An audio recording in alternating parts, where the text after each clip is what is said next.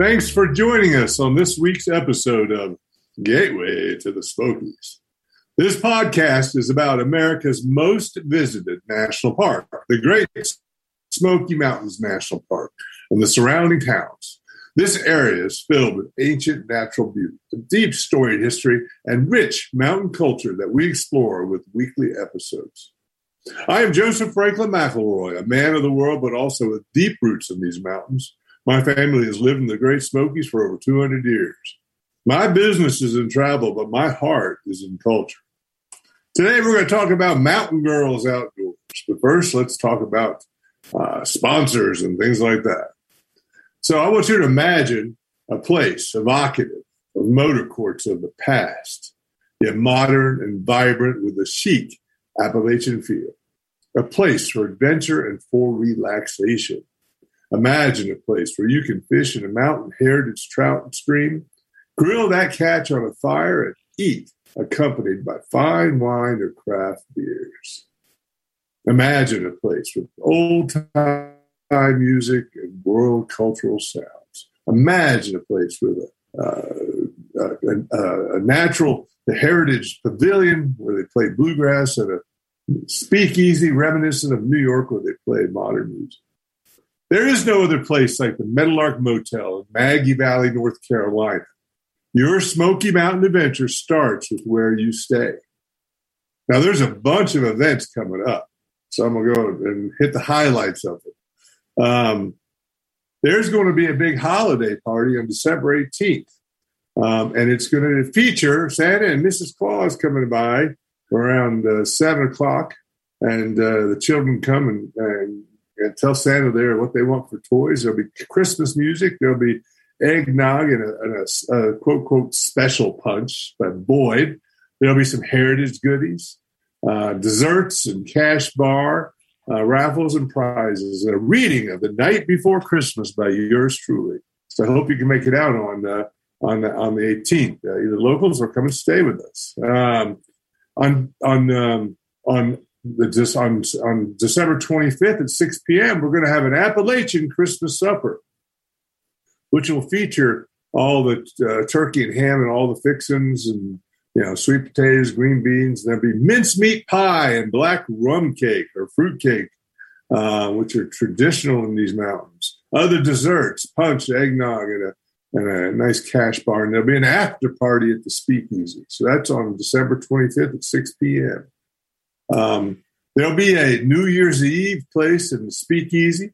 It's going to have traditional hog jowls, black-eyed peas, greens, but in a way you never had them before. All right. There'll be a champagne toast, cash bar, lots of music, live music, and party favors. So come out. You should have a good time. It's 8 p.m. to 1 a.m. And then save the date. I don't know if you know about it, but in the mountains for many centuries, they used to celebrate Christmas on January 6th because there was a mix-up or transition from one type of calendar to another. And so January 6th was the date that they would celebrate Christmas on. Now, January 6th also, in other traditions, is known as All Kings Day or something like that. But here it's called Old Christmas. So we're going to have some Old Christmas celebrations going on. Along with, I think on the Thursday, the January 6th, we'll actually have like we want to call it a lecture, but I call it like a discussion by Bob Plott, the resident historian here at the motel and heritage expert, talking about what they used to do for Christmas in the mountains, the Smoky Mountains, and on that Friday, we're going to have probably some old Christmas storytelling by a good storyteller here in these mountains. And on a Saturday night, we'll have barbecue and music. So keep that open. And then the big event for January is the Robert Burns dinner. And that's going to happen on Tuesday, January 25th, which is the traditional day of having a Robert Burns dinner. Now, you might ask, what is Robert Burns dinner? Well, Robert Burns was the national poet laureate of Scotland. Around the time all these Scotch-Irish people were coming to the United States and migrating to the mountains of North Carolina, and they, of course, really revered him. And And he was also an expert in a lot of the ballads that they would sing. He created a lot of them, and he documented the others. So he is a national hero of Scotland, and brings a lot of delight to people in this area. Now, the Burns dinner is traditionally a very raucous and ribald event. You have whiskey and tastings, and you have really sumptuous food. You have something called haggis, which some people love and some people hate, but it's always worth tasting one time in your lifetime. It's traditional. And then there's toasts and, to the lassies, and then the lassies respond back, and then there's music and dancing. So it's a great night. It's very robust and fun entertainment. And we're going to do it, and I'll be wearing a kilt, and so do some of the other people. So you're welcome to come. But even the days before that, starting on the Friday before that, the 21st, we're going to have Scottish themed events like a whiskey tasting and a concert in the Speakeasy. Saturday, there'll be another concert in the pavilion if the weather's permitting. Otherwise, it'll be up in the lounge. We'll have on Sunday, we'll have a bonfire and historical program by Bob Plott and some Scottish ballads by William Ritter. And then on Monday, before the dinner, we're going to have a program on the Ulster Scots in North Carolina presented by Mike McLean, the president of the Haywood County Historical Society. And that should be all a great week of events and fun. And, and it's great ski time. So come up to the mountains and ski during the day and come to these events in the evening. There's also winter hiking. It's a tremendous time to visit and see things in the mountains. Another sponsor is SmokiesAdventure.com. Information and listings about the Smokies, hiking, wedding venues, books, trail maps, and resources about the Smokies. The emphasis of Smokies Adventure is on outdoor recreation, outdoor life events like weddings and adventures, along with providing information on lodging, family entertainment, events, conventions, honeymoons, and more. The goal of this site is to become the leading information portal on the Smoky Mountains, and I think it's reached that. So, today, we have a great guest. Her name is Joetta Newman-Holder. Joetta is a Kentucky native, and she's in Kentucky today. She's doing this from Kentucky. And a graduate of Morehead State University with a BS degree in veterinary technology. In 2015, she opened a business called Mountain Girls Outdoors that is devoted to getting more females actively involved in outdoor pursuits such as camping, hiking, fishing, hunting, conservation, and shooting sports. Hi, Joetta. How are you doing? Hi, just fine. Yeah? Are you cold up there in Kentucky today? Today, very cold, yes. Yeah. Now, usually you're in Canton, which is not far from Maggie Valley, but now usually I'm in New York, so now I'm in Maggie Valley and you're in Kentucky, so we're all living a multi-dimensional life these days, right? Most definitely. Yeah. So you grew up in sort of an urban setting in Kentucky, right? And yes. What city was that? Ashland, Kentucky. Mm-hmm. And you didn't really do a lot in outdoors then, right? No. I grew up basically being in the gymnastics world. So I spent my time in the gym and competing on weekends and that sort of thing. And then when I got a little older into high school, I got into band and that became my life. And continued on into college and really didn't get started in the outdoors until I was in college or after. Wow. I saw a statistic that was like, there was, in terms of girls growing up and boys growing up, how often they got the opportunity to be in the outdoors. And it's like almost a 20% difference in the opportunities presented to them, right? Sometimes it's not even a consideration. It must be a difficult thing, right? It is. And it's also difficult for females that in later life decide to get involved. They don't know how or where. Yeah. And it can be intimidating, and particularly if you're going into not necessarily male dominated, but more males than females. where they've had a chance to do it and growing up and you haven't, and it can be a little intimidating. So, Wow. Now, did you, we'll talk, and I want to get into that. We're going to delve into that a little bit later because that's what you're doing. And I think it's intensely interesting, but I want to find out a little bit more about how we got here. So did you have any outdoor interests when you were growing up? I did, and I would occasionally get to go fishing on rare occasion, or get to go on a picnic, or here in this area there's a state park that is Carter Caves, and we'd go and hike at Carter Caves and go into the caves and that sort of thing.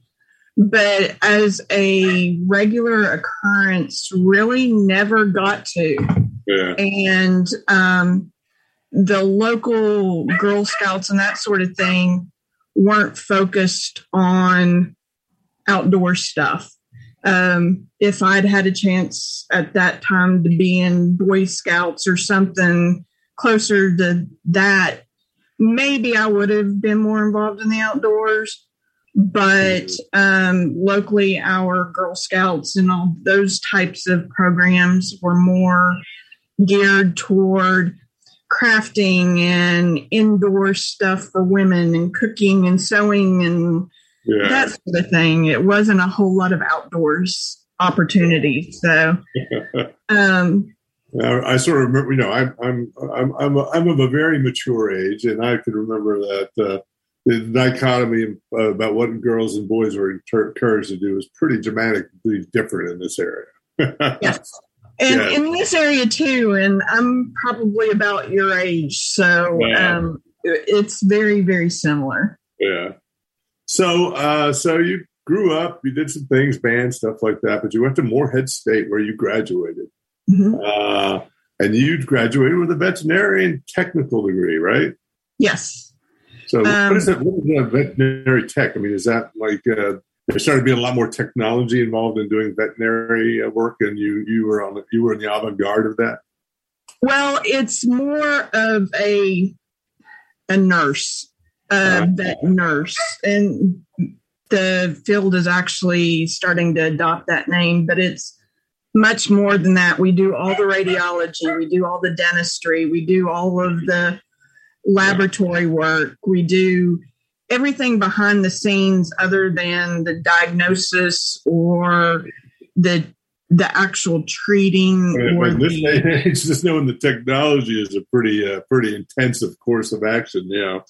Oh my God. Yeah. So you graduated and you got in the job field, and now you are like the chair of the veterinarian technology at the Asheville-Buncombe Community College, Asheville-Buncombe Tech, right? I was. I did that for about 4 or 5 years. I started out there as an adjunct instructor when the program began, and then eventually moved into the chairperson. All right, cool. Well, that's a pretty impressive career path. So, in a fairly short period of time, I think, right? So, yeah. So, we're going to take a break now, and we're going to talk about your migration to this whole outdoor world.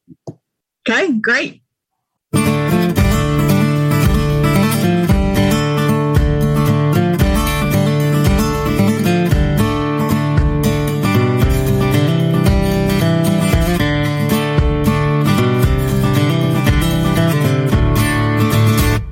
Howdy, this is Joseph Franklin McElroy back with a Gateway to the Smokies podcast and my guest, Joetta Newman Holder. So, Joetta, around 2005, you met and married your late husband, right? I did.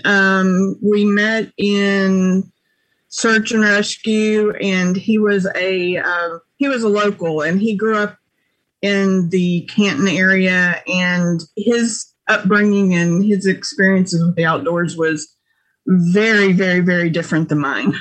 I can imagine growing up here. You have to get the. What was his name? I missed that. Denver Holder. Denver Holder, right? So, yeah. So it was Bob, I guess, talked to you. He said Bob, of course, made some of these, give me some of the information. He said it was a marriage made in heaven. It was. And it took us a while to get there, but we eventually did. Yeah. But you had some hesitation about guns. I did.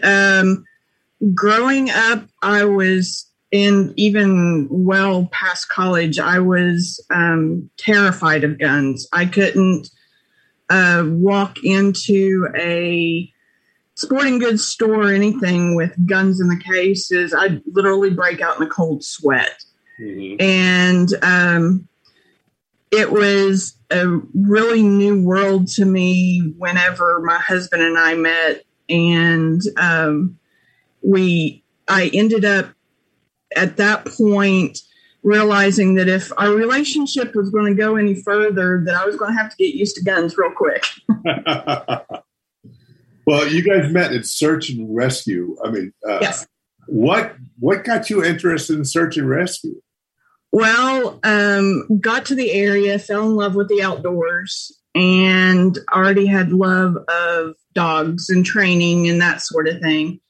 And so through a friend in one dog group, ended up getting connected to a search and rescue group in the area. And it kind of fused the two things at that time that I loved, the outdoors and dogs, into one thing, and got to do what I like to do on a volunteer basis. Well, what is the essence of search and rescue training? Basically, it's trying to get the dog to play a game. Basically, teaching dogs how to do hide and seek. And the difficult part is actually training the people. It isn't the dogs. The dogs are really good at the whole game. And if they enjoy it, they're really good at it. And it doesn't take a lot of training for them. But the training on the human side is a lot more intensive and a lot more difficult. Now, did you get to go out on some search and rescue operations? Oh, yeah. Many. Yes. Really? Loved it. Always seemed that we got called after dark, and more than not, it was raining. So you got to go tramp around in the dark and the rain. What was your most memorable rescue? Probably a little old man that had walked away from a nursing home, and we found him, and he was so incredibly cold. We found him in a creek, and I was just happy he was talking to us, but I was trying to get him to talk to me, and I didn't really care what he was saying as long as he was talking to me, and he ended up proposing.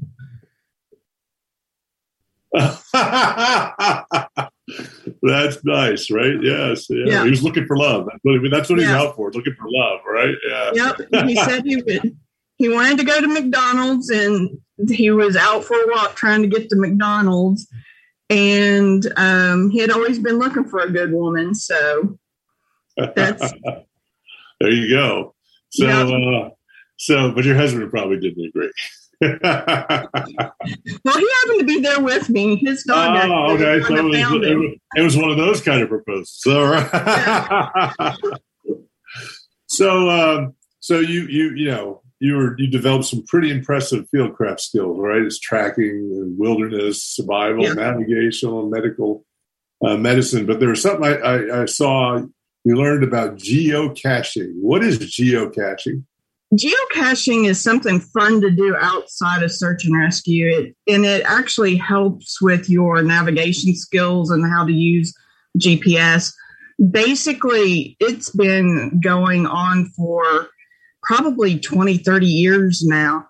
But people set up courses where you have a starting point.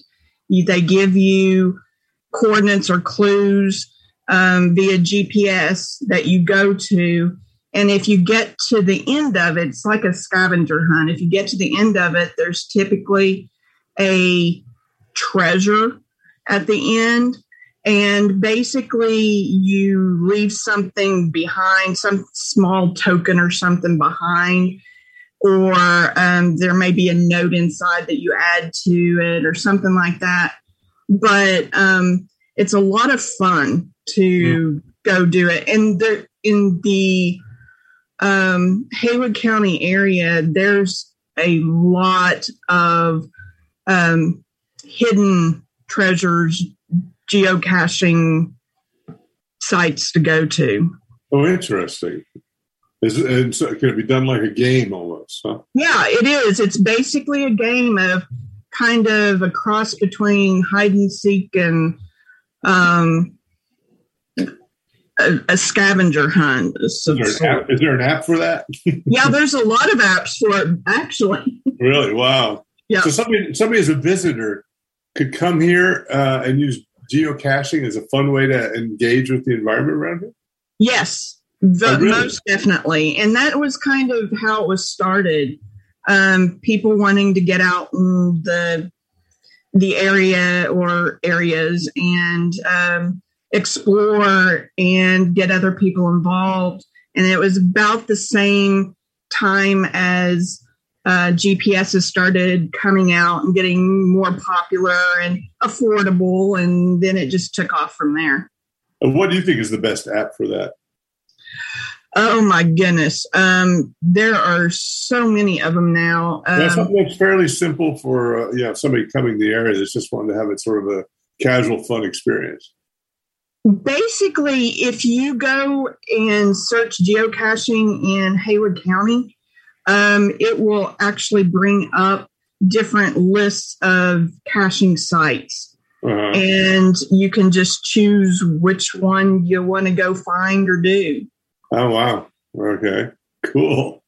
All right. That sounds like a real adventure. I'm now writing that down and going to look that up because that could be great for my guest here at the Meadowlark Motel, right? Yeah. Oh, it is. And there's several in Maggie.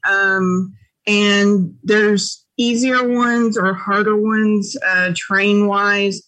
There's actually a couple over on Haywood Community College campus. Mm-hmm. So if you're just getting started and don't want to go out and get lost in the woods, it's an easier train. You can do some training the first day before you go out. Yeah. Yes. All right. There you go. Cool. So you overcame your fear of guns and you learned all these survival skills. So then your husband was an expert in hunting and fishing and target shooting, and you took an interest. Oh, I did.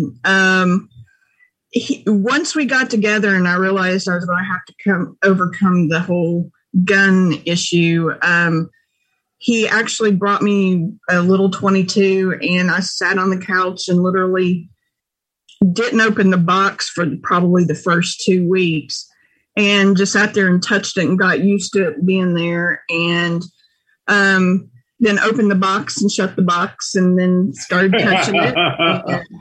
And, finally got the instruction manual out and dog-eared it by reading it, and finally started actually touching the gun itself, and then learned how to take it apart. And one of my husband's favorite stories was one night he came home and he said, "You got it taken apart. Now what are you going to do?" And I said, "You work tomorrow night. I'll put it back together tomorrow night." So, and then it took me about 18 months before I started shooting. And after that, I literally fell in love with it. It kind of took off from there, and I started hunting. And coming from an animal care background, it was kind of interesting. How did you make that jump? How did you make that jump from loving animals and animal care into willingness to hunt? Yeah. I had always, until that point, I didn't want to kill Bambi, etc.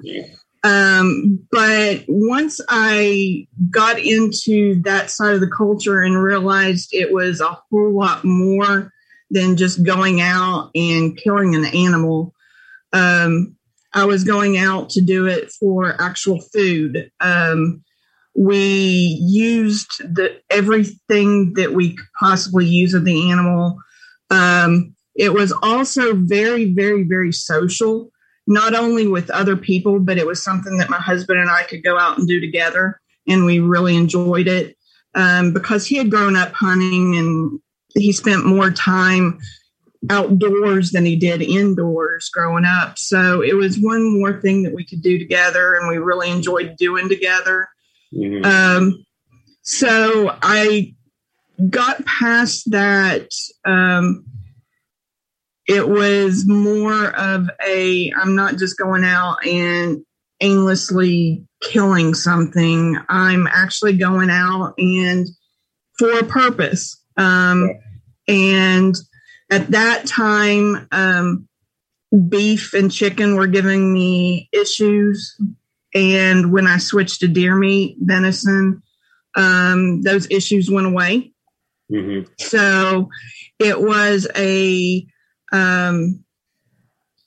kind of a necessity, and overcame that severe love, don't kill mentality. And it hasn't been that bad of a journey. Well, it sounds like you've thought about it and done. You know, I'm in general not a big gun advocate, but I'm not. I grew up here, so I'm not like a rabid anti-gun either. I know the farmer's got to sometimes have a sort of a fast shooting gun to take care of coyotes that are about to kill all their livestock. Right. And then and then there's been humankind has still destroyed a lot of predators, which means that a lot of the other animals get overcrowded and they starve to death. So letting humans be the predators they are in certain situations is a necessity because it's the only alternative. So I get it. So we have to take a break. We'll come back and we'll talk about your Mountain Girls Outdoors.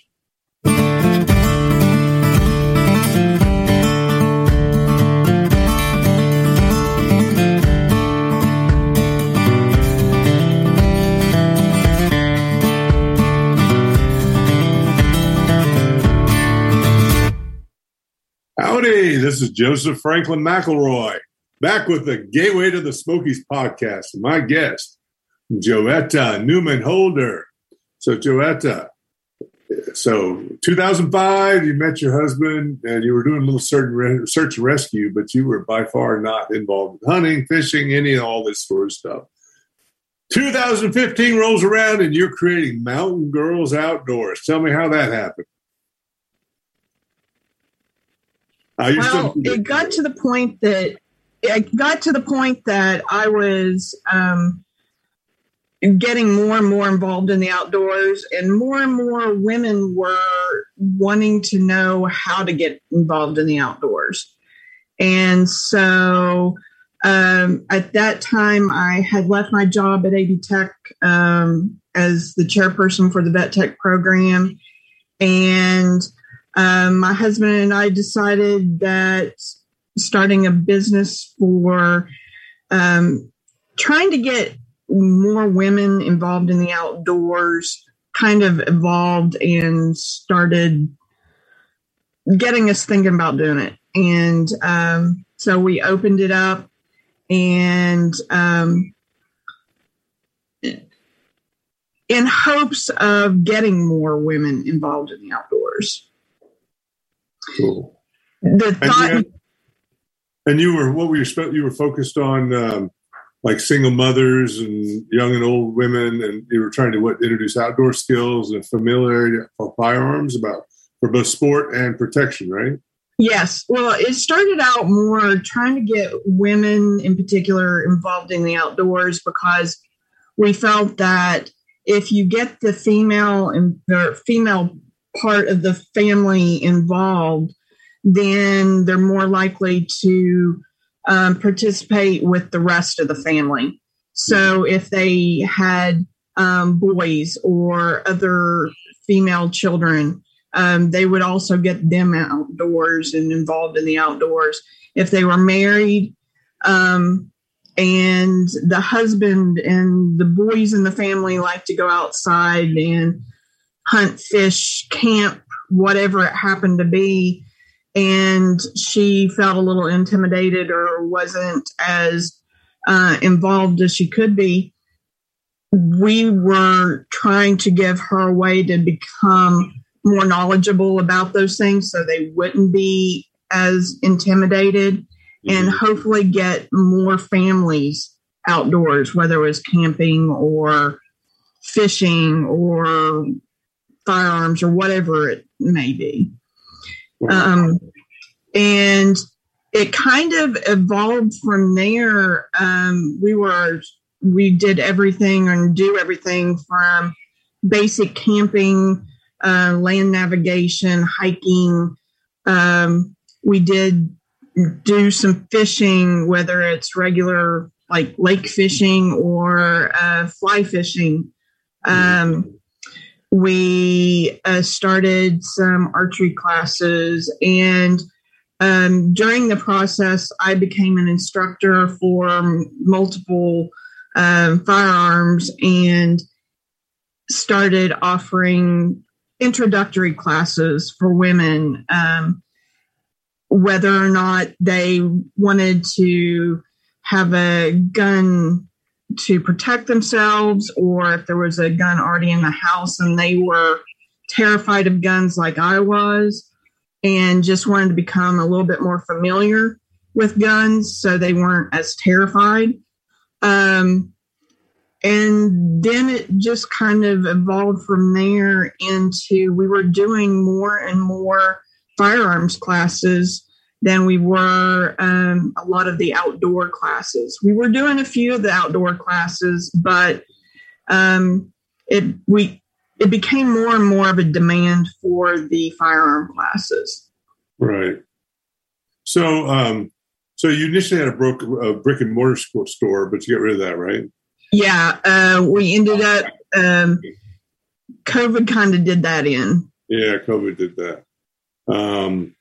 And then, and in 2019, of course, your husband died, which I'm so sorry about. Thank you. I appreciate it. I had my spouse of a long time die in 2014. So I'm so sorry. It's impressive that you were able to maintain and build upon a business that you both had created. So my hat's off to you to do that, because I wasn't able to do that. So what do you offer now? We still offer a lot of outdoors classes. If somebody's interested in camping or fishing or fly fishing or just hiking, getting to know where to go, what do I need to take with me, basics, to actually setting up trips. We also do photography type classes. That's something else that I've gotten into recently. Hard and heavy is a lot of photography. So, like wildlife photography, wildlife, landscape, and in about the last month, a lot of portrait family stuff. I was doing events like at the Meadowlark and that sort of thing. Yeah. I was doing, I would go over to Cherokee and do the stickball games, photograph stickball games, folk moot. I would do a lot of photography, dance, and their events and that sort of thing. And it's kind of evolved recently. I've had a few friends ask me to do some family stuff for them, and I'm starting to get busier and busier. Well, that's fabulous. So I was reading you are part of the National Wild Turkey Federation. What is that? National Wild Turkey Federation originally was. It's not alcohol, right? No. Wrong wild turkey. The actual one that gobbles. They were almost eradicated from most of the U.S. From overhunting. And a group of people decided that they wanted to bring back turkeys into population, and over several years it has been very, very successful in areas like eastern and western North Carolina and eastern North Carolina. They have populated to the point that they've been able to open up hunting seasons again. They're running around all over the place. You can drive down the road and see them on the side of the road very easily. Go into Cataloochee and they're all over the place. So they've gone from basically almost extinct in some areas to very, very, very, very populous again. Now, do you also, in terms of saving them, do you also have efforts to, do hunting in a sustainable and yes, proper way? And that is a large part of it. Is once they get established in the area and they come back into populations that you can sustain hunting, is trying to work with local areas, state wildlife, trying to do it responsibly so we don't eradicate them again. And they do that. People say that the coyotes have become so big, prevalent is because they have no question on eating the wild turkeys. Is that true? There is some truth to that. They do have a lot of other predators, like skunks and possums and. Oh, really? Yeah, and raccoons, and there's a lot of other predators out there. Coyotes are a big part of it, but they're not as big of a problem as some people think that they are. Okay, cool. So what is your website for this? That people can find more information about it. It is mountaingirloutdoors.com. Mm-hmm. What is it again? mountaingirloutdoors.com. mountaingirloutdoors.com. And then you have a Facebook page too, right? Yeah. Yeah. And do you have events for the general public, or is it all classes? Right now it is all basically classes. Eventually, hopefully, we'll start opening up to doing some like some public hikes and things like that. But right now it is mostly classes, and we will do private classes. We will actually go into the home on occasion. If a group of 6-10 people want a specific class, we'll actually go to somebody's home or a business. There's a couple of businesses around town that I've gone and done classes for the entire staff and that sort of thing, is either team building or just something fun that they all want to do. And this is hunting and camping and fishing and that sort of classes? Yes. Or if there's a group of people that want like a concealed carry class, I will do that for concealed carry as well. And if there's a woman that is trepidatious about getting involved in the outdoors in a way that she's never been before, how would she approach you to start something? What would be your first course of action that they should take? Get with somebody that you trust. That was one of the reasons why we started the business, was because a lot of times, particularly with hunting and shooting and and fishing and those types of things, it's so male dominated that males tend to be a little less patient and be a little bit more forceful, or I don't know really how to explain it, but they can be more intimidating. And I've been in that place of intimidation and just terrified. And I understand that and I know that. And I will meet somebody where they're at and not push them past what they can handle or what they're ready for. Well, great. Well, we have to take a break here. When we come back, we'll talk about some of the areas that you think are great to visit in the mountains here in North Carolina, both in hunting and then just in general. All right? Sounds great.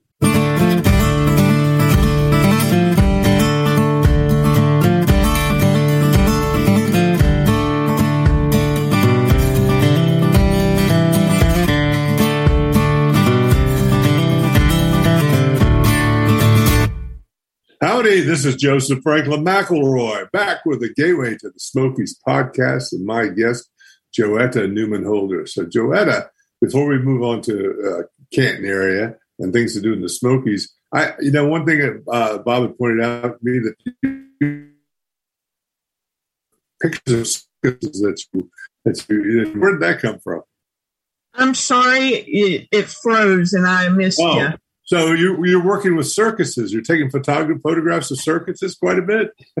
Yeah, that was there was a circus that came in local to Asheville, and I befriended a couple of the cast members and started going back over and over and over and taking photos for them. Wow. And then ended up following them to Georgia. And spent a couple of weeks there with them. So it was a lot of fun. You like to take adventures. What was the name of the circus? Venardo Circus. Okay, cool. You managed to survive COVID. Things are going. Do you have any future plans for your business? Actually, just trying to keep it up and going. Yeah, it's hard in these times, so that's good. And I've expanded to the photography side of things, so that's where it's going at the moment. All right. Well, when I talk with guests that live in the area, I like to find out things that they find interesting. Where would be a good place for somebody to go view wildlife in this area, take photographs? One of my favorite places to go in the area, and it's relatively easy to access the wildlife, is the Cataloochee Valley. Right. There's a lot of wild turkeys. There's, of course, squirrels and birds and that sort of thing, but you've got the elk as well. One of my other favorite places to go is Cades Cove. It's very, very busy, but if you're into seeing wildlife, chances of getting to see deer and bear and that sort of thing are fairly high. Mm-hmm. And when you take people out on hunts or things like that, do you take them out places? I can. And I have done some mentored hunts with the Wild Turkey Federation, with different chapters that have hosted women-only mentored hunts, and I've taken women out on those. And where do those happen? I mean, you don't necessarily have to go into detail, but where are general areas? Typically, the ones in particular that I've participated in the past have been more central to eastern North Carolina, down past Charlotte. Okay, cool. So, you live in Canton, which is part of Haywood County, and it's a wonderful place to live. Right. Yes. I like to talk about an itinerary in a day in a small mountain town with the people who live there for a while. So I mentioned this to you. So, if somebody came to visit Canton, where would you recommend they have breakfast? One of my favorite breakfast spots, it's a little mom and pop hole in the wall, is the Pioneer. It's actually in Clyde. not very far outside of Canton, but that's one of my favorite breakfast places. Cool. And then after they finish their breakfast, which the favorite dish is there? Oh gosh, and that's hard. Okay. But they have the good biscuits and gravy and all that sort of stuff, right? But yeah, all right. And, out toward Maggie, the buttered biscuit is also yeah. So if somebody then after breakfast, where would you recommend them go out to have some fun? Depending on what you want to go do. If you just want to go for a drive, the Parkway is always an amazing place to go for a drive. Yeah. And again, one of my favorite places to go is down in Cataloochee Valley. That's kind of an experience just to get there in itself. Yeah. Well, that's a good. How about in Canton? What is in Canton? What's fun to do? Actually, in and around Canton, there's not a whole. Unfortunately, there's not a whole lot to go do during the day.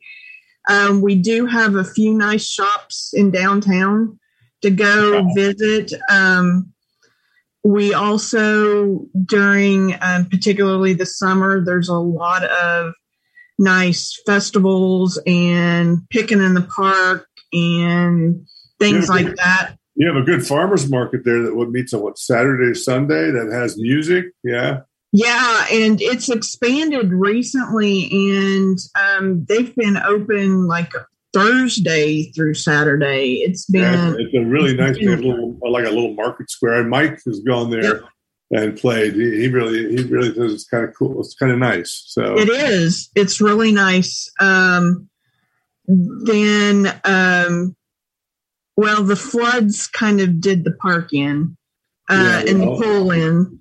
It'll come back. But there's a parking pool that'll come back, yeah. But once they come back and are cleaned up, the park runs along the river, and it's a really, really nice place to walk. Yeah. Or take the kids and play. And how about lunch? Where would you go for lunch? Oh, there's a lot of really good lunch places. I particularly enjoy like the Southern Porch in Canton. I like J. Rose. Great sandwiches. Oh gosh, there's then just outside the area, there's Mexican restaurants and there's lots of great things. And how about Bearwater? Bearwater's a pretty good place, right?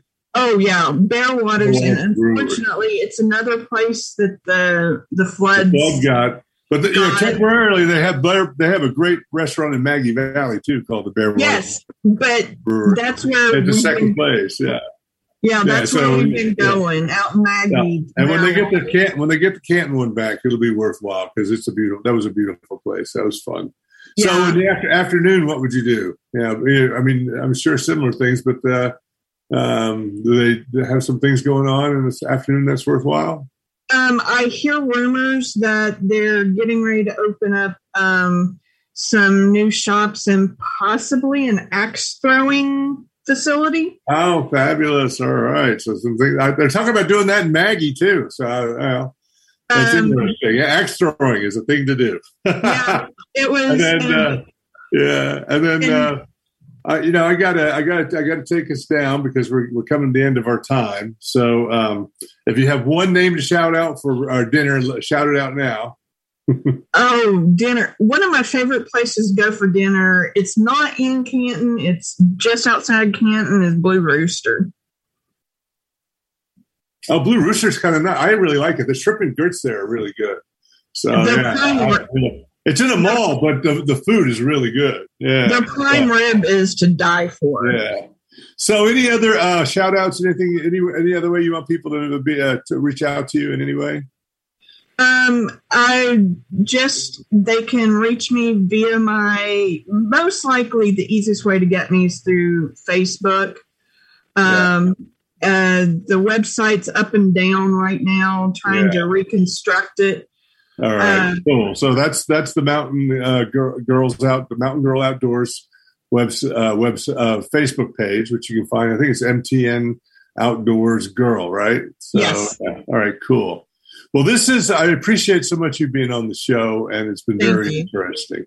This has been the Gateway to the Smokies podcast. We're every week on Talk Radio NYC, talkradio.nyc, which is a great network of live podcasts. Right after this one is Coffee Talk XL, which is a wonderful podcast.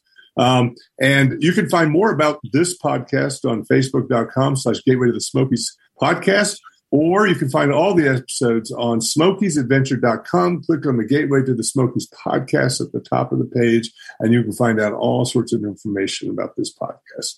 Again, I'll see you guys. We'll be in reruns for a few weeks, but after the middle of January, we'll be back with more live shows.